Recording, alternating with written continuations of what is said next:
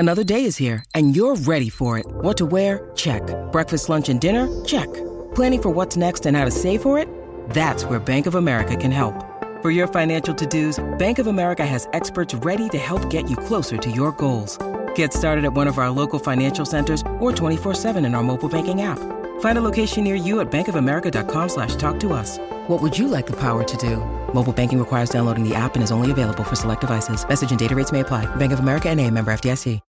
When you need mealtime inspiration, it's worth shopping Kroger, where you'll find over 30,000 mouth-watering choices that excite your inner foodie. And no matter what tasty choice you make, you'll enjoy our everyday low prices, plus extra ways to save, like digital coupons worth over $600 each week. You can also save up to $1 off per gallon at the pump with fuel points. More savings and more inspiring flavors make shopping Kroger worth it every time. Kroger, fresh for everyone. Fuel restrictions apply.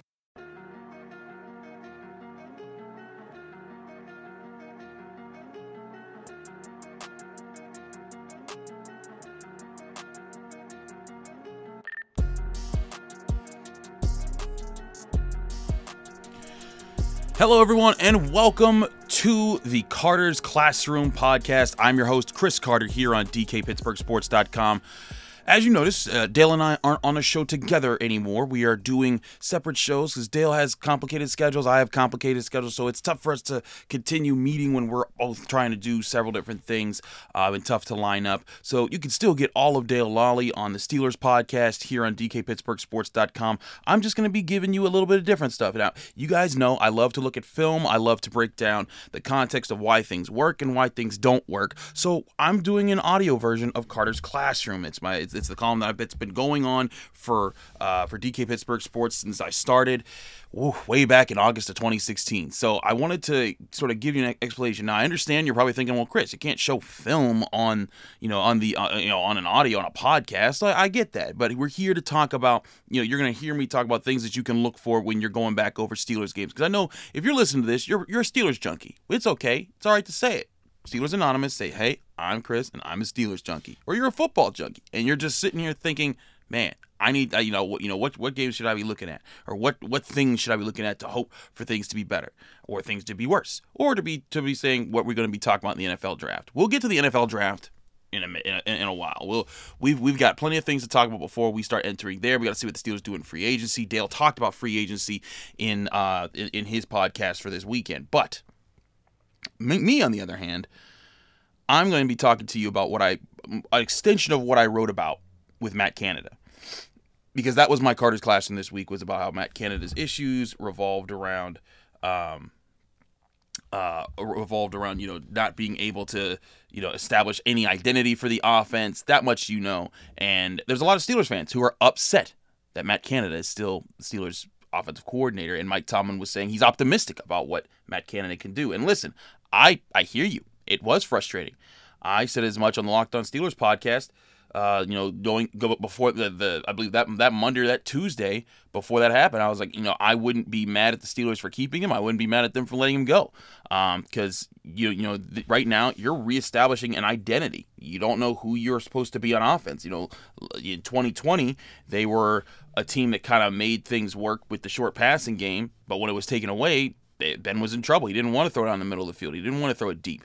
And when teams pounced on that became the problem, and the rest of the Steelers' offense struggled. This year, they knew that was still going to be the issue, so they took away that, but they also wanted to say before that, let's take away Najee Harris, and it proved to continue to be some tough ordeals for the Steelers' passing offense and the whole offense.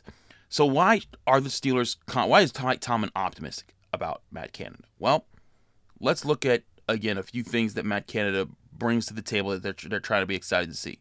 The Steelers, for one, they are trying to have a guy be innovative, do something different that will change the direction of the offense and put the Steelers in a position where there's something that they do offensively that's new, that's different, that's going to press people the way that no one's seen the Steelers press people on offense. And that's part of what they're hoping to do in a time when they know they're not going to have a superstar quarterback, and they knew it wasn't going to happen this year. But for those who are saying, well, why did they work with Ben Roethlisberger if they knew he couldn't run this system? It's because they were locked into his contract and they were doomed anyways.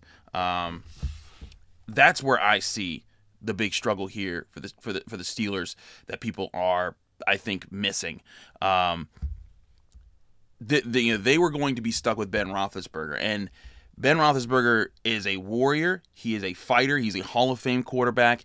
But this past year, he was a liability for what the Steelers needed to set up and try to do. A lot of what Matt Canada had shown throughout his career, especially when he was at Pitt, because that's the golden time when I think everyone's looking at it and saying, man, if they could just capture whatever they did there. One, Quadri Henderson is not walking through that door.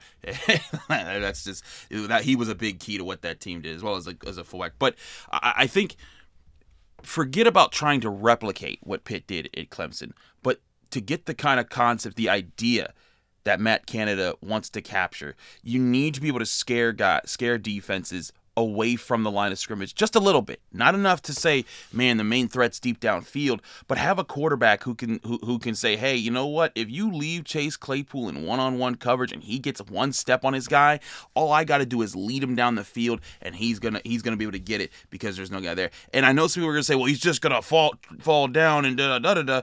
Listen, a big part of the problem with that is that Chase Claypool always knew he had to go up and win a jump ball that was thrown behind him when you look at it. Look at how many times this year he got a step on a guy and the ball was not leading him down the field. That was a huge part of the problem. That's a huge part of Chase Claypool's game. You know, I still think that they could have served themselves a lot better by having him run some slants, catch balls over the middle, and then use his speed to pick up and be tough to tackle in open space. But still, with his speed, you want to get that guy on the outside. You want him to just be able to, hey, I'm beating this guy with one step, throw it up, and if you hit it, we're going deep. You know? And those are things you don't need an elite quarterback to do. All you got to do is say, hey, if they're committing to one high safety and the safety's not rotating over here to help, just throw me the bomb. And it's those type of things that will get you more situations that you could take advantage of. But here's the thing with that. The Chiefs kind of knew that in the playoff game. They played two high safeties again. Deontay Johnson talked about going into that game. They said, man, they switched things up on us because they played two high safeties when we didn't think that they would. And they took away those plays that the Steelers like to do because they want to take those shots. They just didn't hit on many of them this year. But when you look at Ben's numbers, and I posted this in my Carter's Classroom article, he had a 77.2 passer rating with targeting outside the numbers, or outside the hashes, excuse me. That means if I'm a cornerback on the sideline, I'm not too worried about what this man's trying to throw my way. I'm not too worried about an out route. I'm not too worried about, about a deep a fly pattern down that sideline. I mean, heck, you look at his numbers. Ben Roethlisberger on the year, he tried, what was it? 52 passes. He tried 52 passes, either deep down the right sideline or deep down the left sideline. Of those 52 passes, 14 were complete for 500 yards. And there were 2 touchdowns and 3 interceptions. As a defense, why would you be scared of that? And I think this is where Mike Tomlin says he's optimistic for what Matt Canada can do. Because he just wants a guy who has the arm strength to get it down there. And listen, if this was Ben of old, heck, if this was Ben of 4 years ago, he's launching that puppy, and this offense is a lot different. You know, for back in the day, for all the Mike Wallace being a one-trick pony, that's a pretty heck of a trick to be able to fly down the field and take the top of a defense off. And it forces them to honor that, which opens up more things underneath. And then those shallow crosses look a little bit more open because they're not packing that part of the field. Those are the things that Matt Canada wanted to be able to do. He also, it really would help his scheme and the concepts that he likes to run to have a mobile quarterback. And let me clarify, and Dale and I have talked about this a million times. When Mike Tomlin or the Steelers or people are talking about mobile quarterbacks, they're not talking about the Lamar Jacksons. They're not even talking about the Josh Allens. They're just talking about a guy who can maneuver around the pocket, and if the defense is not in front of you, you can take off and get 10 yards, no problem. Heck, you saw it against the Chiefs the first time. But Mason Rudolph went in at the end of the game. There was a play where the Chiefs should have had him sacked. He broke loose, and they had no contain because the Chiefs sets for that game. They know Ben can't run, so they didn't practice all week, to contain the quarterback. And he ran 25 yards. That's what the Steelers need, is just a guy who could take that but also hit the deep ball. And, of course, not turn the ball over. Mike Tomlin talked a lot this season, during it, before it, and a little bit after it, about mobile quarterbacks being the path in the NFL. I want to talk more about how that plays into Matt Canada's future and if he can redeem himself from a terrible 2021 season. Right here on the Carter's Classroom podcast. I'm your host, Chris Carter. We'll be right back in just a minute.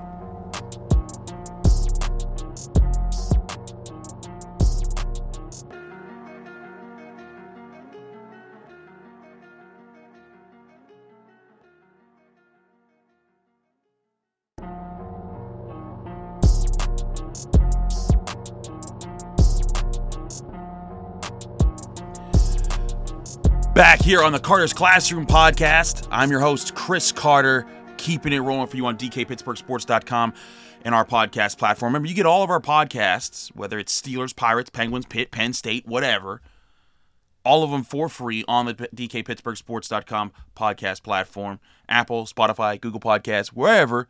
Check them out. They're awesome. Now, again, we're talking about Matt Canada. We're talking about what could actually save Matt Canada.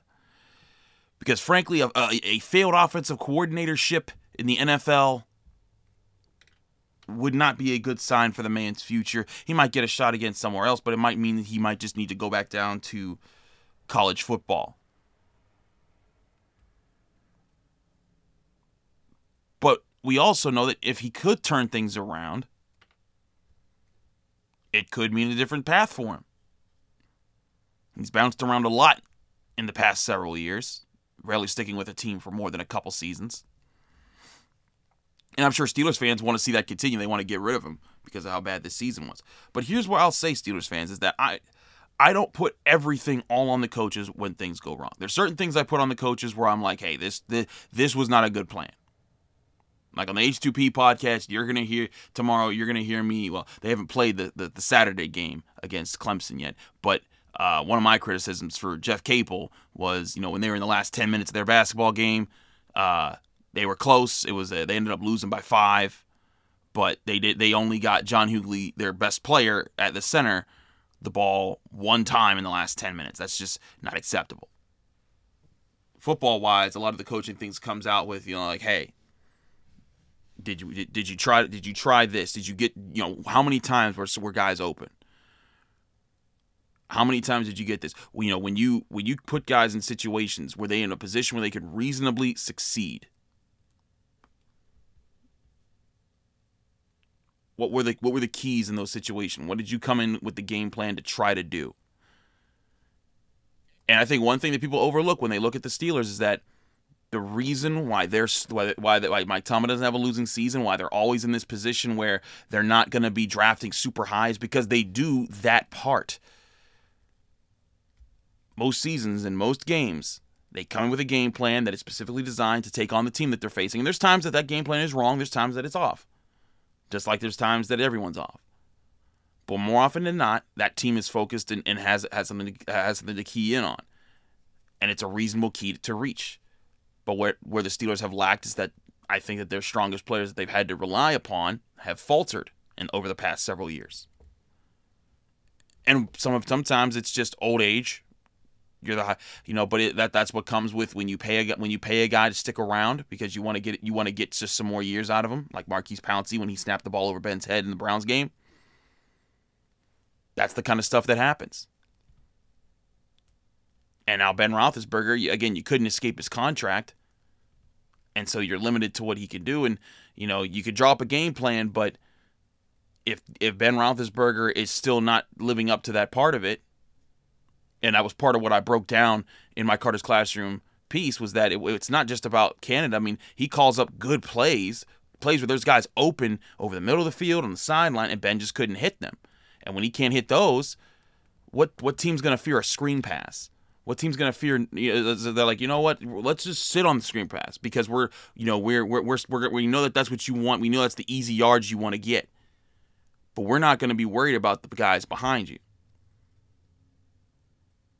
because nobody, unless a guy's running, unless Chase Claypool is doing jumping jacks at 20 yards downfield with no one around him, Ben Roethlisberger is probably not gonna get it there. And if he tries to go there, it's gonna have a lot of air under it, and we can react. But again, that's where Matt Canada, I think, deserves at least one more shot to see what he can do. And this is going to be a reformation. This is going to be a huge project to reform what this Steelers offense is going to be about. I truly think that this is going to be about the offensive line. They need to do whatever they can to get a primo center. If it's Tyler Linderbaum, it's Tyler Linderbaum. They need to do whatever they can to get a free agent to offensive tackle. If it's Teron Armstead, great. Go get one of those guys. And they should get another depth piece for the offensive line. Now maybe they keep Zach Banner because they think he's going to be healthy next year. Maybe they re-sign Chooks.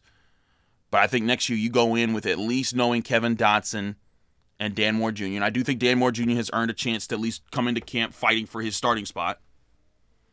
And doesn't need to be immediately replaced. You still keep a Joel Haig around or someone that can back him up at left tackle.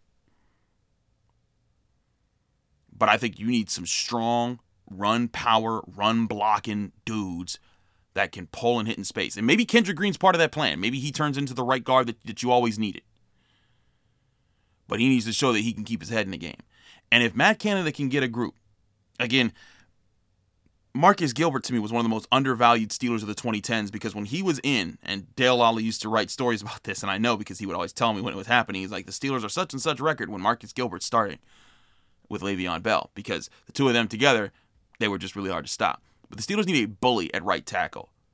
And I said this about Chukwuma Okorafor the night the Steelers drafted him.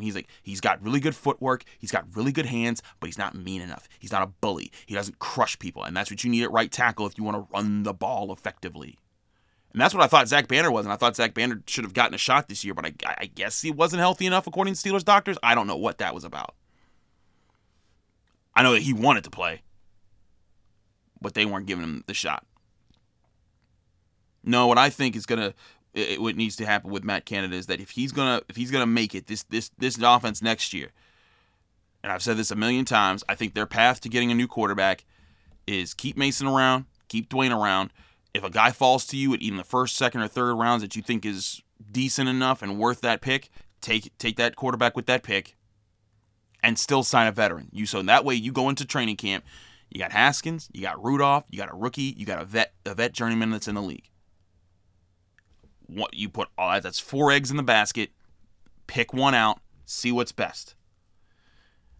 And it might come down to, can you hit the deep ball? Can you just not turn the ball over? Can you use your mobility as a weapon to force defenses to think, to say, okay, when we defend the RPO, we have to watch Najee and this guy's feet, and then we have to watch for the pass. That's when you start putting defenses into their hesitation. That's when they have to start thinking too much. And when they start thinking too much, they start making mistakes, and that gives you opportunities to assert control of the moment. Make the play. Beat them to the spot. The Steelers couldn't make too many people think offensively in 2021. And again, it wasn't as much about creativity. It was just legitimate limitations. But I tell you this now, if Matt Canada doesn't find a way to establish an identity with the group that the Steelers are about to give him, and I say this prematurely because we don't know what the Steelers are going to give him, but we've never seen them with the salary cap money they're about to have. They have $41 million officially right now. When Ben Roethlisberger retires, that'll jump up close to $50 million. And then they can make some cuts, they can make some restructures. All that'll happen. They'll probably be upwards of $60 million. Best believe, I'd say at least $30 million of that is going to go on the offensive line. Whether it's a superstar, guard, or tackle, whether it's going to be multiple pieces to fix things up, there's going to be some serious money put into that offensive line.